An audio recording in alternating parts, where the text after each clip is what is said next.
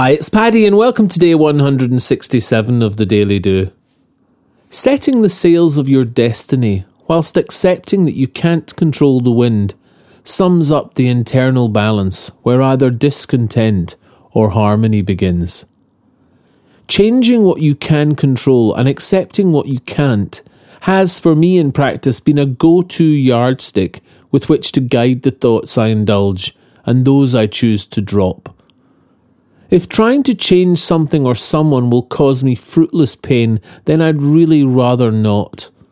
But if change can happen, we can first examine and accept that we can, then make a plan to use what we've got. A keen awareness of what you can change defines your locus of control. Your self-belief is best built on what you can do and what you know to let go.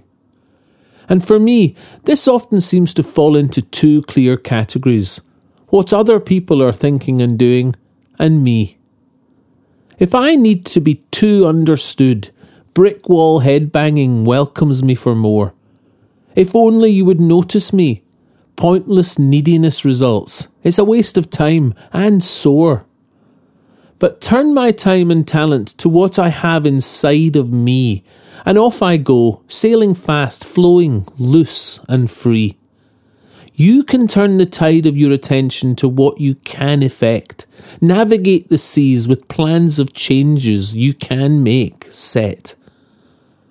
Write down your thoughts, your what you wants, then zoom in on what you can do to make that happen. Write a plan to turn your hand to the what you can, then map them. By focusing on these yes I cans, you've immediately dropped your needy, pointless complaining. The coverall yardstick of what you can and cannot control has guided what you're changing. And change you will if effort puts its shoulder to the wheel. And the wheel you choose is movable, not stuck in the mud of self-will. Write a plan of what you can and do one thing today. And in that action you have grown towards your destiny. You can subscribe to The Daily Do on Apple Podcasts, iTunes, Spotify and Podbean.